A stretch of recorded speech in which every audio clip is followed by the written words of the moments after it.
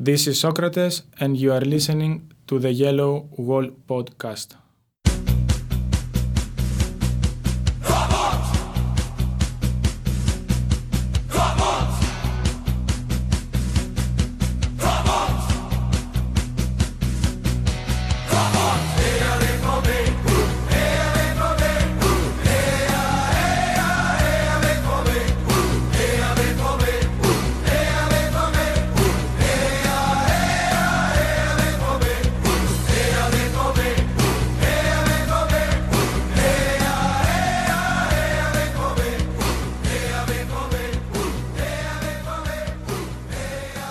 Hello all and welcome to episode 205 of the Yellow Wall Pod. I'm as always your host Stefan Butzko, and with me to talk about all things Borussia Dortmund is the voice of reason, Mr. Lars Pollmann. Hello Lars, how are you doing? I'm very flattered, Stefan. The voice of reason, or the wet blanket, however you want to call it. I'm pretty good. How are you? I'm doing very well myself. Still a little bit jet lagged after returning from Philadelphia, but that's mostly baseball and postseason related than actually anything else. So there's that. So if there are any mishaps on this podcast due to my tiredness, please excuse that. Lars, I have of course to praise you before anything else because you wrote a very nice piece today, which is the tale of stubborn Peter Bosch and the victims of their own success. And I can recommend everyone to go on yellowwallpod.com and read that piece. But I assume this will be the extended audio version of that piece, since we have to talk about Borussia Dortmund's 3-2 loss against Leipzig and their 1-1 loss, if you want to call it that, against Apoel Nicosia. And yeah, we are recording this, of course, on Thursday night. And I have a hunch that in the future there won't be too many podcast recordings on Thursday night because we will be busy watching Dortmund in the EuroLeague. So, without any further ado, Lars, I've heard from many people that the 3-2 Topspiel between Dortmund and Leipzig on Saturday night was one of the best Bundesliga games they've seen in a very long time. I guess a couple of Borussia Dortmund fans would slightly disagree with that, considering they are a bit biased toward the result. However, I have to agree in the sense that it was a highly entertaining match. And there are a lot of things to talk about, of course, because Borussia Dortmund lost their very first game of the Bundesliga season and also a 41 home match unbeaten streak in the Bundesliga died. So with that, Lars, where shall we start? I have 0 entry points to delve into that conversation because we can start with a lineup, we can start with the variant. So since I have no idea where to start, I'll just let you pick up my slack. Well, first of all, I wouldn't necessarily agree that it was one of the all-time great games or, the great games of the recent past, simply because I think football games are at their best when two teams are playing so well that the opponent can't do anything about it. And in this case, it was more about two still pretty good teams exploiting mistakes. So certainly in terms of the Bundesliga, which has lacked in quality a little bit of late, and certainly early in this season with Bayern struggling, for example, it was certainly an entertaining game. And I guess we can start with the end result, and you already mentioned what it meant, but the 3-2 loss, I think, somewhat deserved, even though Leipzig didn't do jack from the point they scored their third goal. I think they didn't have a single shot on target the rest of the game. So with Dortmund fighting back against the odds somewhat, even though Stefan Ilsenk was so nice to not only give Dortmund the first goal, but also make it 10 against 10 in the second half, even though they were given that gift by the Austrian. I still think they fought back admirably, and ultimately, if they had gotten that late equalizer, I think everybody would have said that it was a deserved point for the way they fought back. But ultimately, I think Leipzig were the more mature side, made fewer mistakes, even though they weren't flawless, obviously. And certainly considering that Leipzig were without Forsberg and Werner and only had Naby Keita for 45 minutes, the narrative that Dortmund struggle against the top sides of the world doesn't even apply here, because Leipzig were far from their best.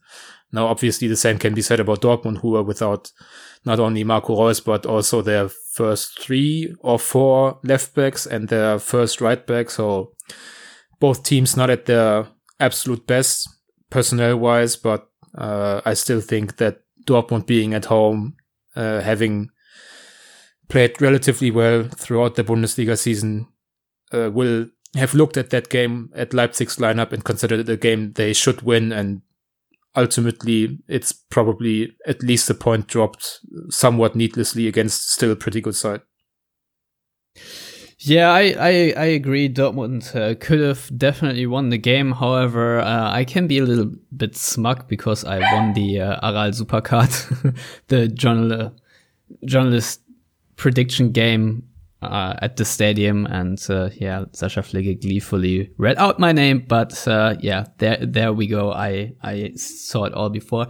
However, I have to admit I made that prediction before I saw the lineup, and I guess that's a talking point because Peter Bosz in the end criticized that Dortmund did not play quickly enough out of the back. It's also a talking point for the Champions League game.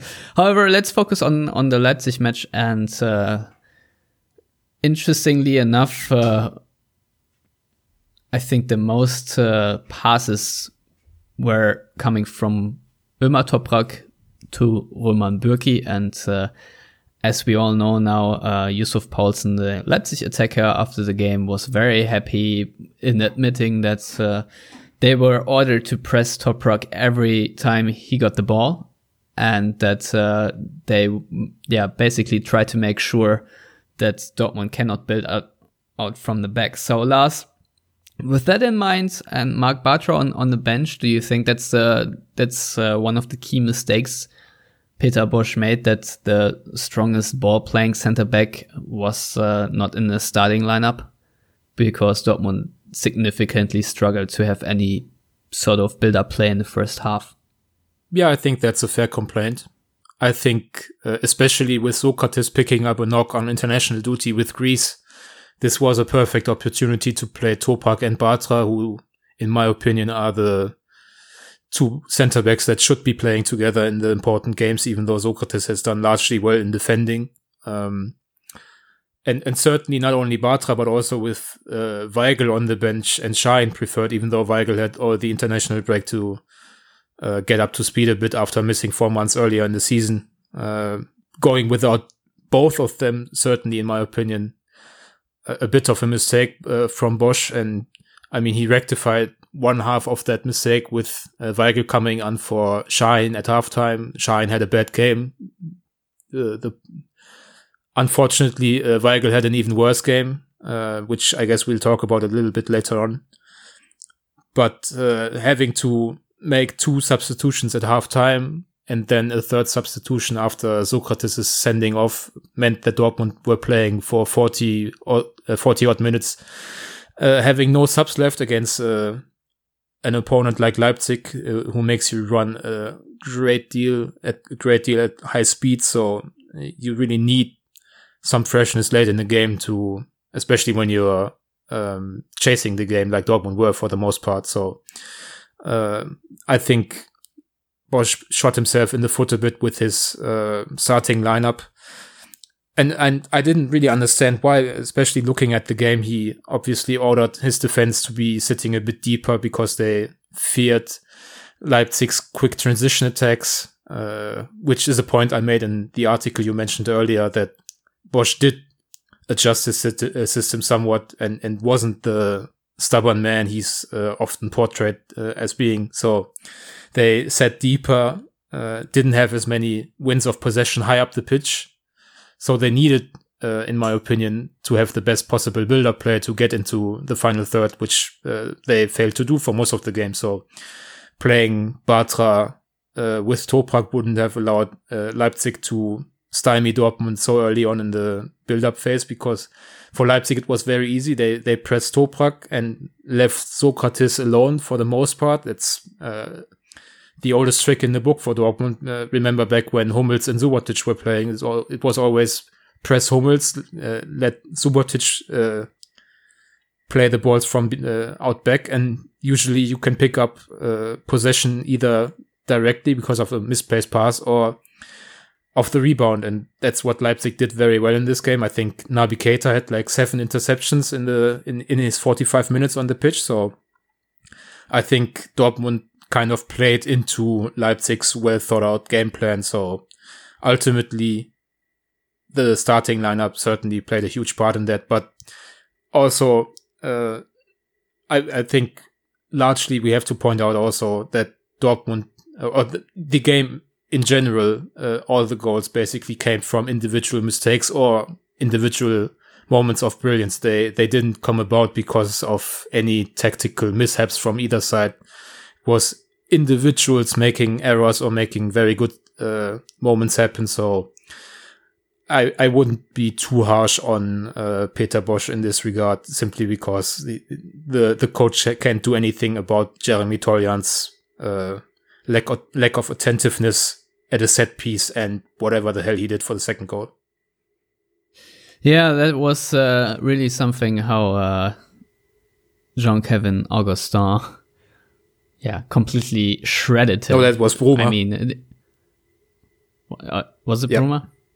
Oh, yeah. Yeah, you're right. Sorry. Augustin was Augustin scored the penalty. The guy with he was the guy with the trick against Porto, I think. Or was it Bruma too? No, that was Augustin. And he was, that's somehow what I remembered. And also, he, of course, drew the foul against Sokratis, which we come to in a second. But, I think it's still notable, though, that, Leipzig, with their positioning, managed really well to win the second balls in this match. I thought that made such a big difference for Dortmund, who were not only playing a lot of long balls, as you already mentioned, because their build-up play was not working, but also when they did, there was hardly anything ever coming from it, because Leipzig were quick to regain possession. And in a way, it's actually very positive for Dortmund, although it was a loss that they set a little bit deeper, because I think they otherwise would have been very exposed even without Timo Werner on the field in this one. And I actually thought it was a positive. And I think I wrote it in my preview to the Nicosia match for ESPN as well, that it's a little bit too early to criticize Peter Bosz for not having a plan B or for not adjusting, because he did something else with the back line dropping a little bit deeper, and after the break he also addressed the issue of not having a really good build-up play by trying to switch to a back three. Ultimately, of course, that did not work out, because Julian Weigl had a very bad touch, but it was also very obvious through the entire game that Leipzig had set up a pressing trap for the defensive midfielder, which was Nuri Sahin. And then I think, Weigl basically ran into it. He took one touch, but there were immediately 3 Leipzig players around him. And at this point, there's just not too many things he can do other than pass it back to Bürki, who I think should not have to pass it past. But on the other hand, Julian Weigl in form and at the top of his game, he may actually find a way to get out of this predicament. But he didn't, and we all know how the story went. But I guess there are also a couple of positives. Dortmund took, of course, the lead in the 4th minute through Aubameyang capitalizing on Ilsanka making a mistake and then slotting it into the far corner. And I wonder how the match would have panned out had Aubameyang scored again in, what was it, the 13th minute or so, right before Leipzig took the lead or so, when Yarmolenko played an outrageous pass, a through ball right into the feet of Aubameyang, who then took a couple of touches too many in this situation, and then in the end failed to beat Gulaschi. So that's that. Lars, let's talk about Jeremy Toljan. I guess we have to, in the bigger sense, because he also did not start, at least against Nicosia. Lukas Piszczek, at least from my side, is much maligned because I'm not always impressed with him. But Jeremy Toljan, self-proclaimed better at the right back position and at the left back position, had a stinker. So going forward, do you think that was a negative peak, or do you just think that's the level Toljan is on, or do you have no idea and it's just a wait and see scenario? And how would you advise Peter Bosz to deal with that situation? Play him again against Frankfurt or drop him for as long as you can?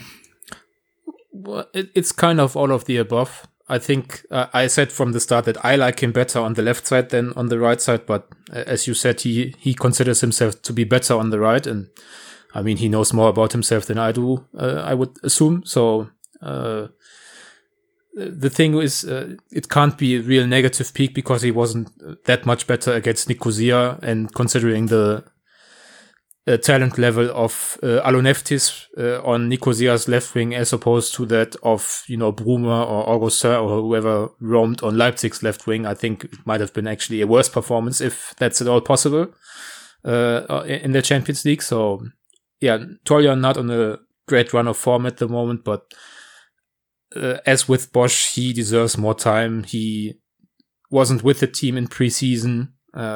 Obviously, he's not going to any national teams at the moment because he's too old for the under 21 and not yet, or maybe never, good enough for the normal German national team. So he was at Dortmund, but with like 8 or 9 players there and most of the first team gone. It's not like he got any real acclimatization done during the international break or whatever. So for him, it's still all a learning process, I guess. And he's not played in too many hugely important games in front of big audiences.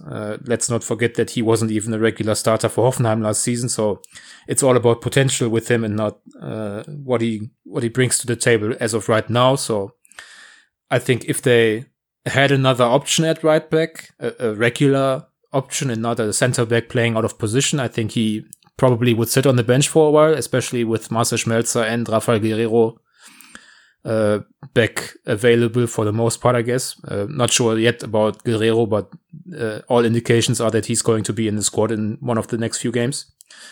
So if Piszczek was available, I think we wouldn't see Toljan for 2 or 3 weeks, just because he might need the mental rest to reset. But they need him unless they want to play a center back out wide, which I guess worked out okay-ish against Nicosia, even though I wasn't a great fan of what Bartra did.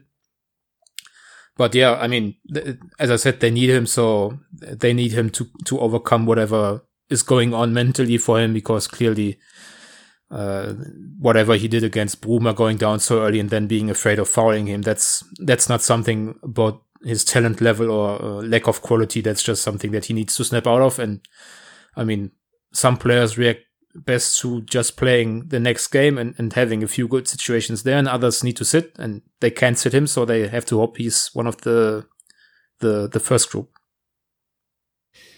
Yeah, I hope so too, because right now there's not much of a different solution, especially with center backs becoming even more scarce. Yeah, I think the only, at least for the only viable alternative is probably going with a back three, because Pulisic can play as a right wing back, especially against teams that sit back relatively deeply. I think with Bartra as the right-sided center half and Pulisic at wing back, that would work relatively okay. But as you said, they don't have as many center backs as they want to for that. And also, while I did make the argument that Bosz isn't as stubborn as people think, he's probably still too stubborn to go with a back three when he has a back four perfectly available to him.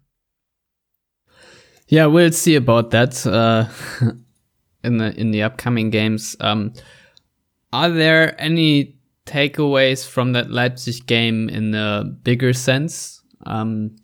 maybe we want to talk about the title race, for which I still think won't really be one. Dortmund, of course, still 2 points ahead of Bayern Munich, and now 3 points ahead of Leipzig. So and I think Hoffenheim also still in the mix. So it's a nice, very narrow top 4 group at the top of the table in the Bundesliga.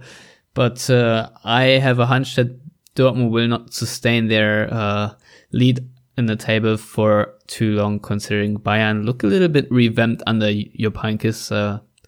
As much as it pains me to say it, but yeah. So you're saying it's not going to take a miracle of Bayern to overcome Dortmund's insurmountable 5-point advantage in early October? No. I feel like no. I know it's a massive hot take, but yeah, that's how I feel about the situation. It's I don't know. I don't like talking about a title race before match day 10 anyway, and Dortmund against Bayern will be on match day 11. So last question before we move on to Nicosia. There have been a lot of headlines saying that Borussia Dortmund cannot beat big teams thus far this season. I guess it's hard to argue with that, but looking forward, do you see this changing, or do you think that as soon as a team of better or equal quality comes around, that Dortmund will lose and concede 3 again? That's impossible to say, obviously. I think performance-wise, both the Real Madrid and the Leipzig games weren't that bad. I mean, Real were just a buzzsaw with 9 or 10, 11 world-class players in their team playing close to their best level. So it's going to be a struggle for Dortmund any day of the week if that happens, even at Dortmund. And as I mentioned before, the individual mistakes did them in against Leipzig, and it wasn't any overriding issue, I would say. I mean, obviously we don't know that yet, but certainly, in my opinion, still the worst performance against a big team came at Wembley against Spurs. So just to file that one away. But I mean, we'll see against Bayern, I guess. Do they face anyone of note in the Bundesliga before that? I don't think so. It's Frankfurt, and who's on match day 10? Hanover. Yeah, so Bayern is the next big match, and that's going to be quite something. But before we move to Nicosia, if I may, because you kind of teased any other talking points, we can't leave the Leipzig discussion without praising Mario Götze, because he was by far the best player on the pitch in the first half and still pretty good in the second half. And it's a shame that Dortmund wasted one of his best performances, I think, as a central midfielder ever, in the way they did, losing that game. But Götze was fantastic, and if he hadn't been a one-man midfield in the first half, maybe Dortmund wouldn't have been in the situation they were in. Yeah, that's really the shame, and where I in the end really think that it was a double whammy with starting Şahin and Castro. I still think that Julian Weigl maybe not being on the top of his game, but I believe that had he started, Dortmund would have had a little bit more pressing resistance than with Nuri Şahin, who looked awfully slow and was easily taken out of the game overall, especially with standing in the cover shadows of Leipzig's 2 attackers the entire time, more or less. And the same goes for Gonzalo Castro, who I at some point called cover shadow Castro, because he basically was just standing behind his marker, and that was that. And there were very little attempts of him trying to be a passing option, which was a bit infuriating, especially with Leipzig being very lopsided in their, I guess it was a 4-3-3 shape in the end, that I think that you can react and just move out of your position. However, I don't know how much of that is to blame on Castro and how much is to blame on Bosch for just being very static, because that is the idea that I have of Dortmund sometimes, that they in their positioning are very static, which has its advantages, but as we clearly saw against Leipzig, also its disadvantages. So that has to be said. And yes, you were right. Mario Götze was the man of the match for Dortmund. But yeah, as you rightfully wrote, the yellow wall game ball is only for winners. So that's a dud.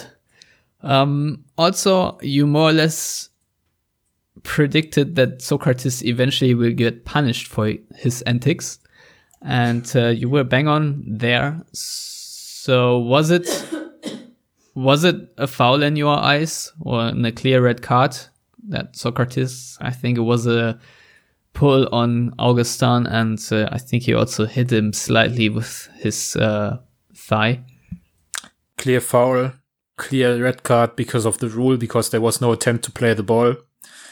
But also the 1 game suspension he was hit with tells you all you need to know in terms of the severity of the foul. It was a slight tug, that's enough for a penalty, and because of the situation, a red card. But he did far more egregious things in other games he wasn't punished for, so I guess that was karma biting him in the end. And as you mentioned, it has been coming for basically the entire season, and my prediction actually was that he was going to get hit by one of those via the video assistant refereeing system. So I actually have to praise Dennis Aytekin, the referee on the day, for seeing it outright. And just in general, I think the referees had an excellent game, letting enough slide in a highly emotional,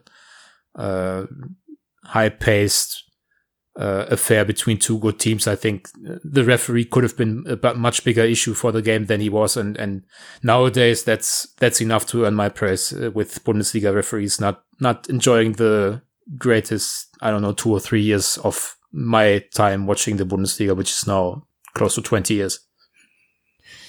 Yeah, and I have to agree. To me, it was also a penalty and a red card due to how the rules are. Yes, I would concede that it was a very soft penalty, but it's still enough. And if you review it with the video evidence, you're always going to say that's a penalty. So yeah, that happened. And of course, in the end, it helped maybe a little bit to open up the game, at least by the latest when Ilsanker got sent off. Although those 2 things are not really related, but it was fun to see a 10 against 10 formation, more or less, and that helped Dortmund to get back into the game. And the penalty, I think, who did bring Aubameyang down?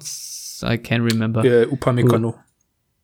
Upamecano, yeah, exactly. And that was also a good penalty, and very good shout. So that made things interesting. And it's a little bit disappointing then that Dortmund, with the momentum and the roar of the yellow wall and everything, they still had a good 25 to a half hour to get an equalizer or to even win it, that they, more or less just produced that 1 chance at the very death of the game, and that we all know did not come off. So, there's that. Stefan, that's the perfect segue. The 1 chance at the end that didn't come off. Yeah, I actually wanted to do it, but I don't know if we want to start with the end of the game against Nicosia, but it ultimately brings us to that game because there was this double chance at the very end, and to me that was the only best chance, because I didn't think the equalizer that Socrates scored was a valid goal, because he was more or less holding both arms on a opposing defender. So that was I don't know, Lars.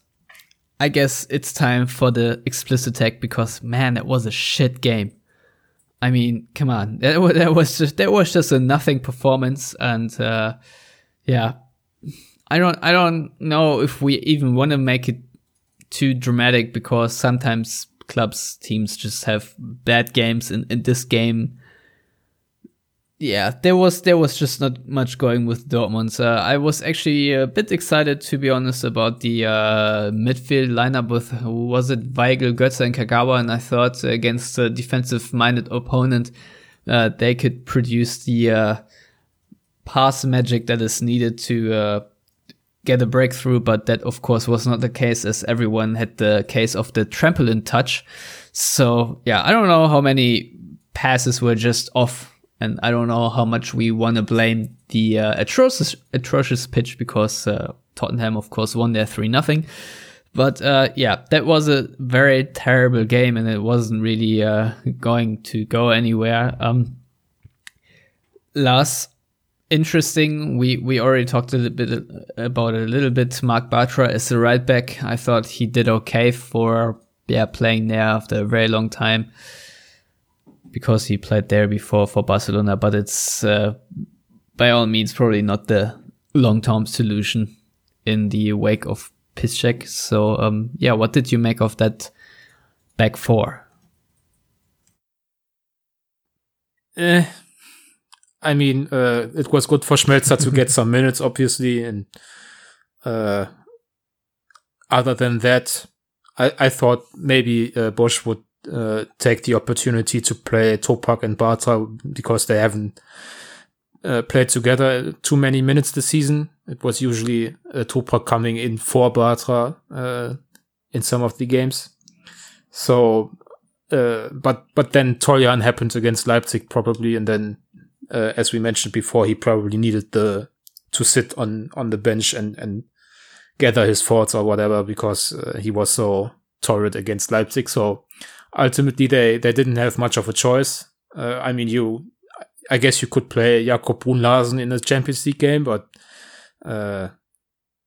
with this being a must-win game, if they wanted to advance in the Champions League, it made sense to at least put a senior player out there. And as you mentioned, Bartra has played there before, and I would agree that he did relatively okay.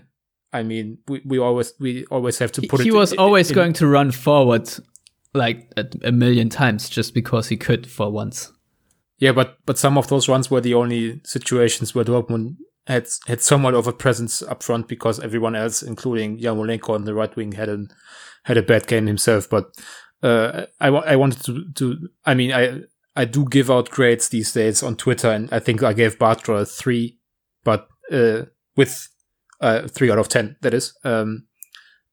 But I think the best grade on the day went to Sokratis, and he had a 6, so it's not like Bartra was any worse than the other guys. So I would agree that, or rather hope that it's not a more frequent solution, but for the day, I understood it, and ultimately, I don't accept anyone talking about the lineup against Apol Nicosia. You have to beat them, whoever's on the pitch, when you're Borussia Dortmund and you need the 3 points. So I don't think it makes sense to talk about this selection or that selection. I think ultimately it comes down to being ready to play, and ready to play on the bad pitch, maybe, but that doesn't matter. They just weren't attentive enough. They lacked concentration, as you mentioned. They overhit so many passes. Every dribbler ran into people instead of away from him. It was just an absolutely wretched, hopefully one-off performance, which I guess can happen to good teams and every now and then. I mean, Atletico just had a goalless draw against Karabakh, who are probably even bigger underdogs. And the pitch was significantly better there. I mean, Karabakh are bigger underdogs than Nicosia, all things considered. So I'm willing to write it off as a one-off, and I don't think we need to talk about it in too much detail just because nothing happened in the game. Yeah, that is true, though. Although you said one should not talk about selection, I will actually make one point. And I thought this would be the sort of game where you actually can rest Aubameyang. Whether this is a must-winner or not, I still think Dortmund have the attacking potential to field enough players that can, score against them, even without Aubameyang on the pitch. And in the end, he wasn't really on the field anyway. So, except for that final chance, of course. I guess we have to talk about Roman Bürki. He got a lot of bad press after this game. I have to be honest. First of all, there isn't a better option right now for Dortmund, because Weidenfeller certainly isn't, and I don't like knee-jerk reactions like that, putting the old man back in goal. I just don't think that would be the better solution now, especially with Dortmund definitely needing a goalkeeper that can play from out back, as we saw against Leipzig. That would have been much of a charm had Bürki moved up a little bit forward and maybe made a pass that Toprak or Sokratis couldn't, but instead he lumped it forward. So there's that. But still, he is better than Weidenfeller. Unfortunate mistake. How do you think Bürki will shake it off? Because, he had some criticism after the Champions League, of course, where he conceded from a short corner a couple of times. And now this, do you think his form overall is just a little bit down? Or do you think it's more of a one-time blip? No, I do think it's fair to criticize Bürki, especially in the Champions League. I'm a big fan and a huge proponent of Bürki. I want him to extend his contract, which is going to happen at some point in this autumn, presumably. But, when a player doesn't play well, you are well in your rights to mention that. And I think Bürki needs to suck it up and play better.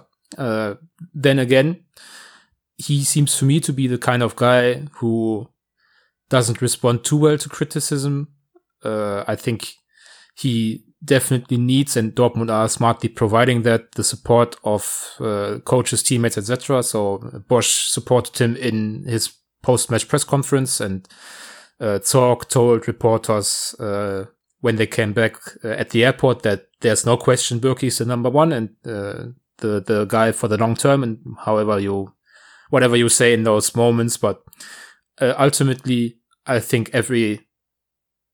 bar Gianluigi Buffon, and that's probably just because I haven't seen him in the league in the right games over the past 15 years or so. Bar him, even the best goalkeepers in the world have these phases where they concede 2 or 3 weird, odd-looking goals or even make mistakes.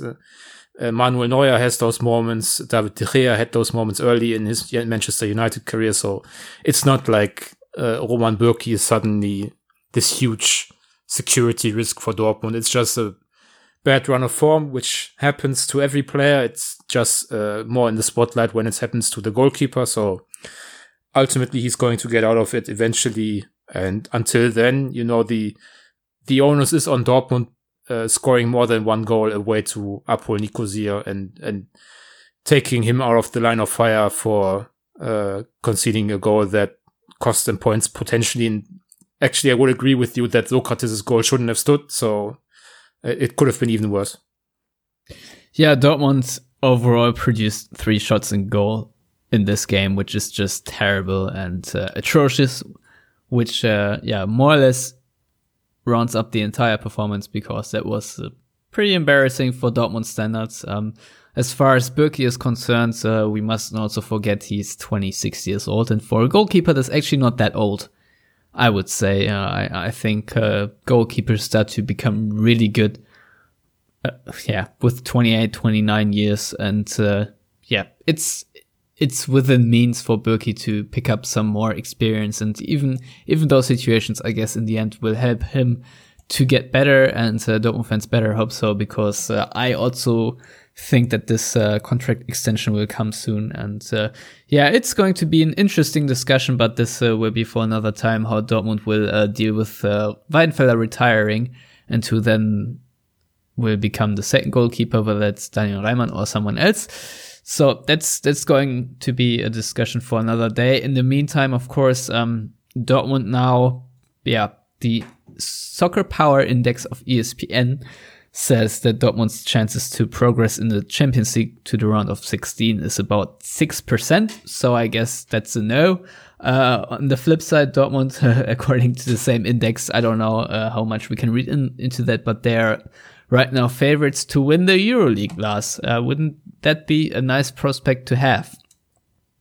First of all, I think Dortmund, that's mathematical, statistical, whatever, but I think Dortmund's chances of progressing aren't that bad. It's not overly likely, but I think it helps that they face Real on the last match day. It might be the case that they don't have anything to play for. And then, if Dortmund win out, it's going to be about the margin of victory against Spurs, assuming Spurs beat Nicosia at home and lose to Real. So is it out of the realm of possibility for Dortmund to win all 3 games? No, I don't think so. is it out of the realm of possibility that Dortmund beat Spurs by 2 or 3 goals? I don't think so. So I don't expect it to happen. Just going by what we've seen in the Champions League so far, and going by how Dortmund usually look in autumn, with injuries and all that piling up, and more difficult fixtures in the Bundesliga coming their way. But I don't think it's impossible. And talking about the Europa League, I think it's still the one trophy their cabinet is lacking, but if I'm not mistaken, Atletico also faced a drop, and I would take Atletico over Dortmund any day of the week. I think Atletico have shown to be a very strong cup side, and, those two are probably the favorites. I don't have a great recollection who else is facing the drop in the Champions League, but I would assume that those two teams, and maybe Monaco, are the best to drop down to the Europa League. And ultimately, I would pick Atletico over Dortmund, both on 2 legs or in an eventual final at Lyon. So I wouldn't put them in there as favorites, but as we've seen in the few years the Europa League has existed in its current form, everything can happen in that competition. So Dortmund might as well win it or drop out in the first knockout stage to a team from Southeast Europe. So I think that's very much a discussion for another podcast episode. Yeah, definitely. And yeah, you mentioned already it's autumn, it's October, the leaves are falling from the trees, and almost every season that means Dortmund have an injury crisis, and Dortmund are not playing all too well, not at the heights of their capability. And you said in your piece that Dortmund were also favored by a very easy start to the season, and I think that's a very valid argument to make. And if you want to go into detail, you can just read Lars's piece. However, I will make the point that at the start of the season, I thought, without knowing that Dortmund would have such a good start as they had in the Bundesliga, that Frankfurt could be the typical game where they pick up their first loss, maybe. Of course, I saw Leipzig, but I thought at a home game they may also just get a draw or so. But and they nearly did. Sorry? And they nearly, which they nearly did. So, yeah. You weren't off that much. Yeah, not by much, but Frankfurt, of course, for a lot of reasons, I think are a very dangerous opponent for Dortmund. Of course, they will seek revenge after losing the cup final, yada yada, whatever. But I think that Peter Bosz will once again whip out that high line a little bit more than he did against Leipzig, and we all know that Frankfurt did very well in finding that space in the cup final. And I have, I find it very hard to imagine that they won't next Saturday, because Marcel Schmelzer is back in the lineup, but he is not back to form. I think that will still take quite a while until he is playing at full capacity, and in the meantime, the likes of Ante Rebic and whatnot will probably run into that space. So yeah, Frankfurt very good on the counterattack this year, and if you look at the stats, the overalls in the league, Frankfurt are pretty much in midfield in almost every category, but they have the third most defensive touches, which already tells you that it's not going to be a nice game for Dortmund. The other two above them, of course, are Augsburg and Leipzig. So maybe you get the theme that's going to happen. Defensive touches, of course, is everything from blocks, interceptions, tackles, and dispossessions. So that's and I think even clearances. So that's a summing up value that indicates that Frankfurt like to defend and do it okay, I guess. So Lars, before I am even more negative, because I actually don't want to be too negative, because that has been criticized recently, but maybe you focus on the positives and tell me why Dortmund will win this game and remain top of the league. I was fully prepared to be the negative guy on this episode, so you're catching me on the wrong foot. I'm sorry. I wanted to point out one more stat, which is not quite as advanced as defensive touches, which I had never heard before. And that is the amount of goals scored in Frankfurt games this season, which is 15. I think probably the lowest amount in the league. And the same amount of goals scored in all their 8 games as Dortmund and their opponents scored in 1 week, which was the Cologne, Hamburg, Gladbach week in September. So what that tells you about Frankfurt, as you alluded to with the more advanced numbers, is that they like to shut games down a bit, are sitting relatively deeply. Okay, question, Lars. And like to hit on the transition. Are they a more sexy Hertha Berlin?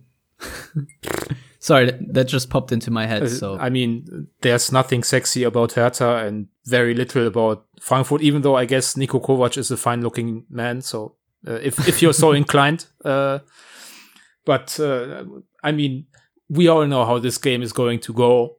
We all know that Frankfurt are going to sit back, try to hit Dortmund on the counter through Rebic, Gacinovic.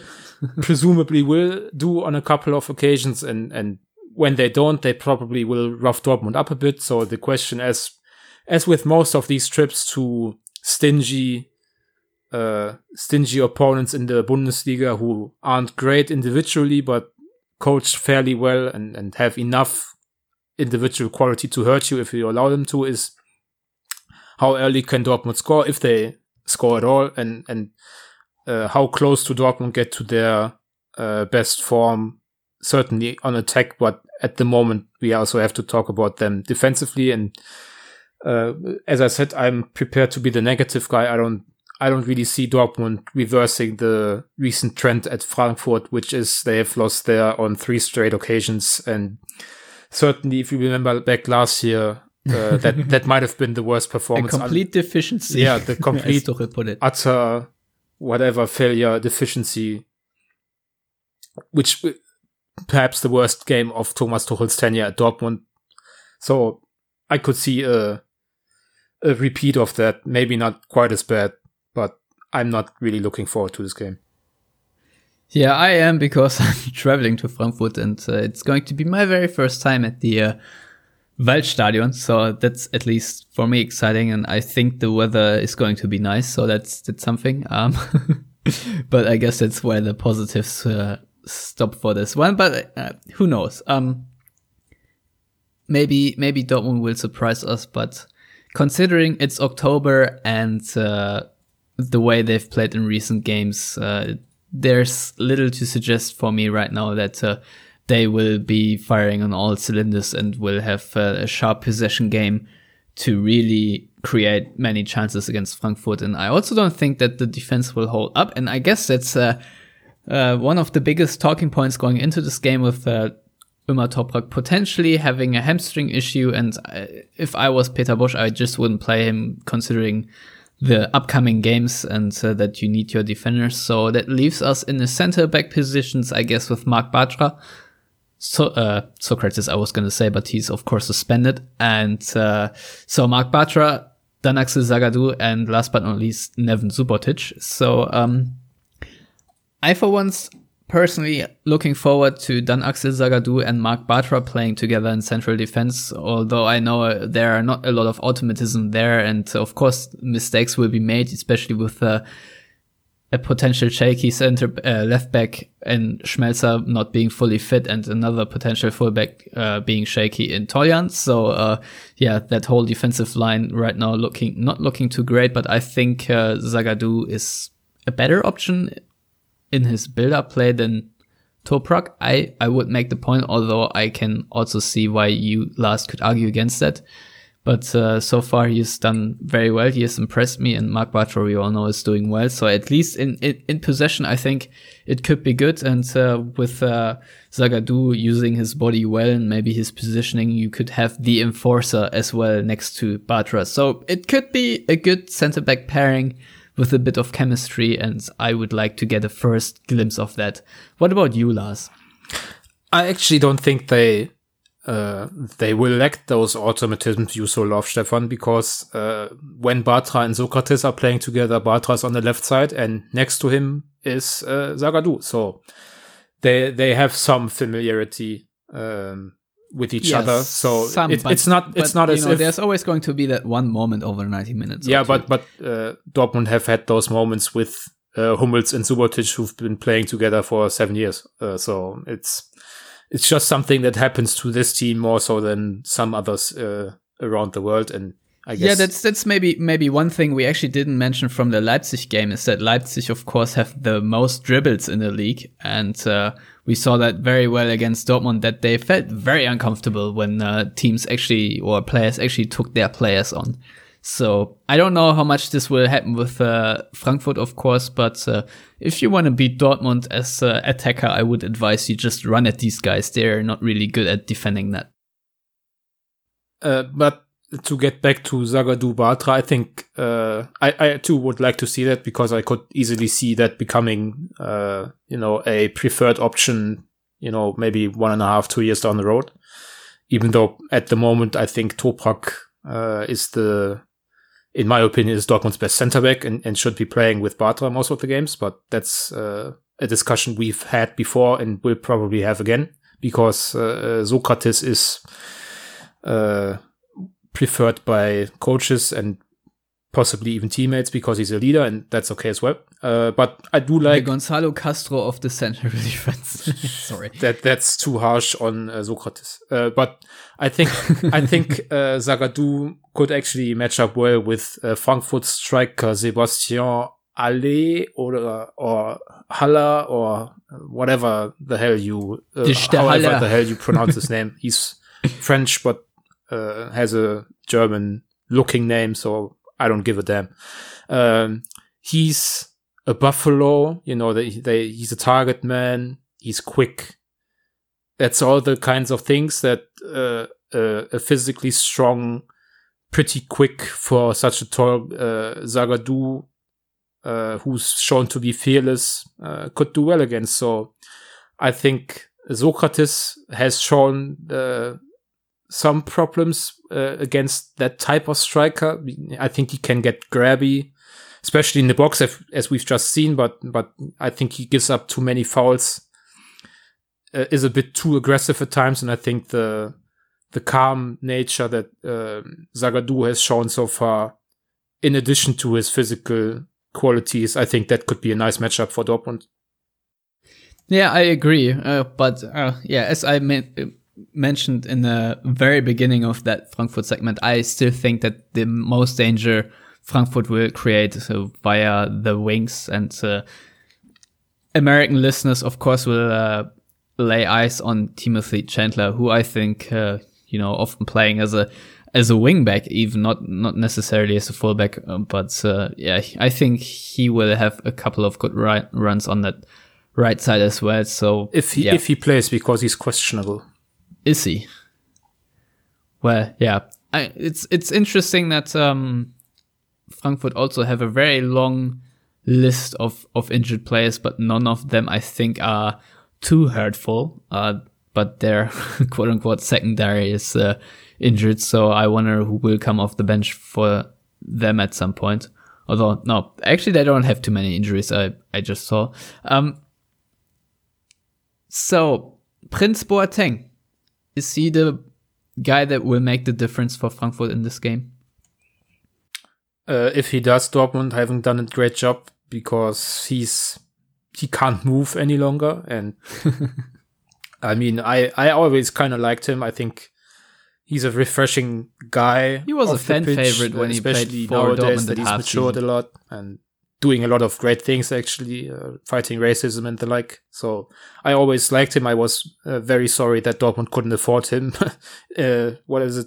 In 2009, I think, when he was... Yeah, somewhere there. He was too expensive with a price tag of like 4 million euros, which shows just how far Dortmund have come. But, I mean, he's basically done athletically, so he shouldn't be able to wreck Dortmund. The one guy I'm looking at who I could actually see Dortmund being interested in at some point is Mijat Gacinovic. He's played well against Dortmund before. I think he played pretty well in the cup final. Taking another step, I think, this Bundesliga season. So he's quick, he's technical, he likes to take on shots. I think he could do some damage. I mean, very regular listeners who've been with us for a while also know that I think all of us kind of like Marc Schendera, at least before his third or fourth ACL injury. He was a great player to watch, and we discussed him as a potential Gundogan replacement down the road. So that tells you how long ago that was, and he might play. And even though it's against Dortmund, I just want to see him play well, because he was on his way to becoming a special player, and injuries have really taken a lot of his career. So if he plays, I hope he does well, but still loses the game. Yeah, I think we can settle on that. Yeah, I really do wonder how Dortmund find their way against Hamburg's defense, and Hamburg? Who will Hamburg? Frankfurt's defense, of course.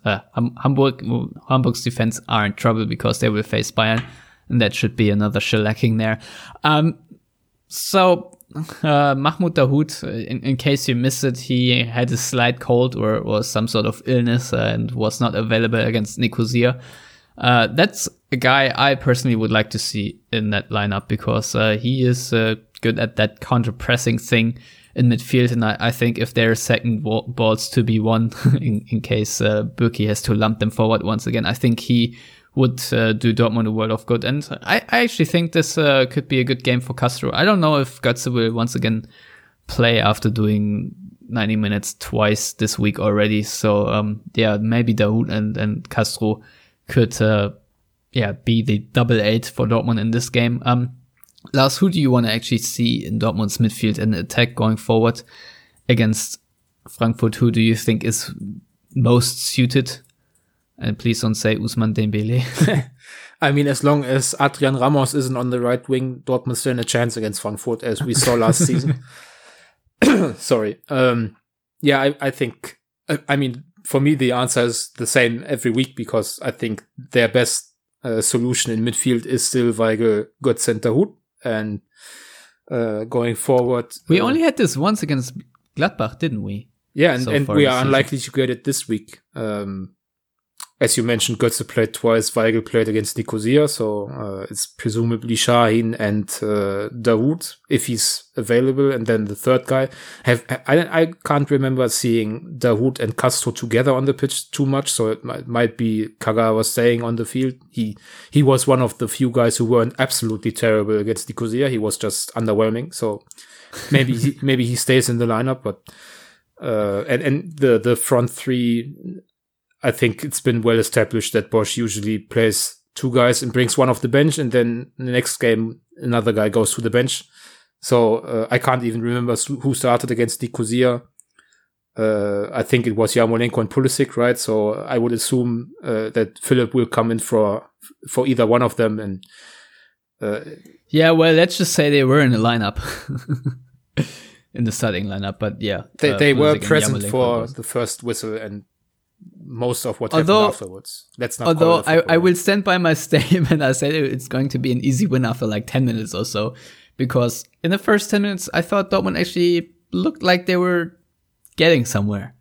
That was actually positive against Nicosia, and Peter Bosch reaffirmed me in that statement. So I might have been the massive jinx. I'm sorry, but that's just how it was in this game.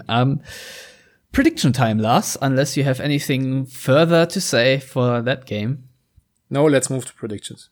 All right, so I already said that I don't want to be Mr. Negative anymore, so I'm just going to go out with a hopeful 2-1 prediction. I feel like this is the best Dortmund can do in this game.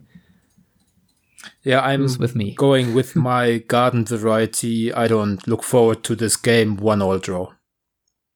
All right, yeah. Well, if I predict this game just with my rational instinct, I would say it's a 2-1 win for the home side. But let's just move on to the next fun game on the schedule, and it's an away game in Magdeburg. I don't actually have it on my screen right now whether it's the Thursday match or the Thursday. The Tuesday or the Wednesday. Yeah, as I said, jet lag last. I think it's Tuesday. Yeah, it's Tuesday. Yeah, Dortmund play away to Magdeburg in the second round, right? Is it the second round of the Cup?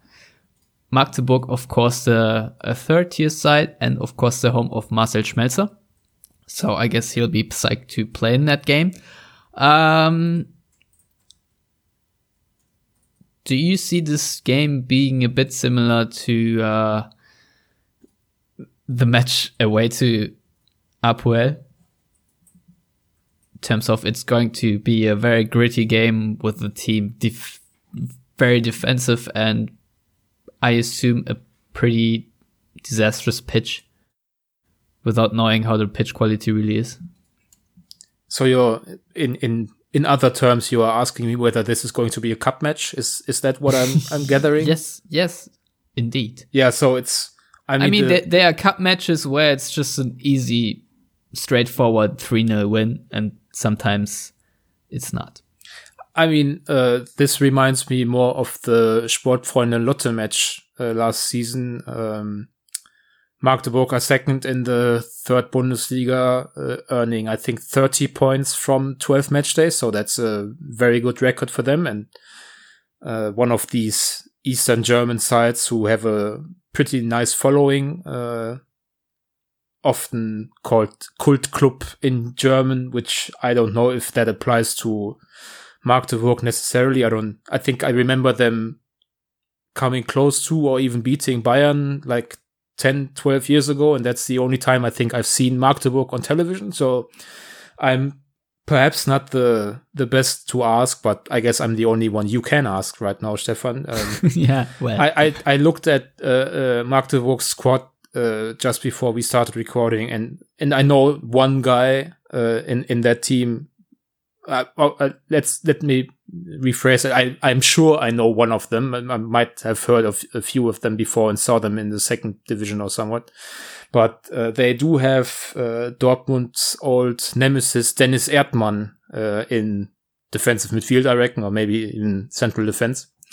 If you recall him hacking down Marco Reus against Dynamo Dresden in 2015 in a game won by Michael Hefele mistake exploited by the legendary Ciro Immobile. So that tells you really all you need to know about that weird cup match at Dresden 2 years ago. And ultimately, yes, it is a cup game, so the only thing that matters is the result. And I'm not expecting Dortmund to play fantastically well and don't expect the game to go swiftly, but ultimately they should be fine just by the sheer quality of their individual players being so far greater than the sum of all parts for Magdeburg.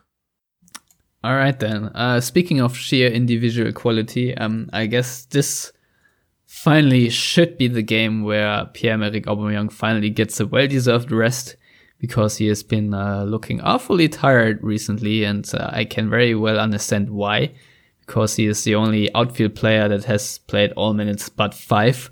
So this could be actually a match, I guess, where a couple of players celebrate their comeback, like, for example, André Schürrle, maybe even in the Aubameyang position. And I don't know how far Rafael Guerreiro is. He has been in team training now for a couple of days. Maybe this could be a game where he picks up a couple of minutes, depending on how the scoreline goes. But yeah, rotation-wise, this should be a game where Peter Bosz rests a couple of players that usually get a lot of game time. But can I disagree? Sorry, yeah, of course you can. Yeah, I don't think Aubameyang is getting a rest, and I think the problem with giving Aubameyang rest, for starters, he doesn't need them often. I think he doesn't like them because he loves scoring goals, and like all truly great, ambitious players, they don't want to be rested. They don't want to come off the pitch, and also for that kind of game, it sends a bad signal to the rest of the team. I think if you take out the one guy who's providing all the goals, usually. It might lead to them taking the game too easily. Obviously, they are all professionals and that shouldn't happen, but on a subconscious level, I think that does play a part. So if anything, I could see Aubameyang coming off earlier than usual, but I wouldn't hold my breath on Schürrle or Yarmolenko or especially Alexander Isak starting that game. I can't really see that happening. Well, I was just going to say, every time I announce a big rotation, the Dortmund coach is picking the best 11 that happened with Klopp, Tuchel, and probably Bosz too for this instance. And to counter your argument, Pierre-Emerick Aubameyang wasn't really much of a emotional support against Apoel, so screw that notion. But I get where you're coming from. So a prediction for that game, I go first. I guess it's a 2-0 win for Dortmund, and then we can all sit back and watch Wednesday unfold, where I think Bayern travel to Leipzig. That should be a fun one. 4 days before they meet in the Bundesliga. Exactly, where they can already start the hate spiral going for it to really kick off in the league game. Then that's what I'm wishing for this match, that Ralf Hasenhüttl will have a nice little moment again with one of those Bayern players, maybe Thomas Müller. I don't know. I feel like this is just something that could happen in a very heated game. So I'm very much looking forward to the, I guess, currently informed 2 best teams in Germany. So yeah, harsh to admit, but to me that's just how it is. But yeah, we'll see. Maybe Dortmund pick up the slack against Frankfurt, and then the whole world will talk a little bit differently again about Dortmund. But in the meantime, what's your prediction for this game? 3-1 set piece goal for Magdeburg, late insurance goal for Dortmund, and certainly not a great game of football. Yeah, I agree. So with that, I guess we can knock it on the head, Lars, unless you have any last points to make. No, let's get out of here. All right. So please tell our listeners where they can find you if they ask you for more points. Or actually, we have one listener question from Ed Gelbe Cartoon, Jason Rose, of course, and he asked us whether there's a tactical vision of Peter Bosz looking at the Apoel and I guess Leipzig game. I think we partly answered that, but one last time, Lars, do you see a tactical vision?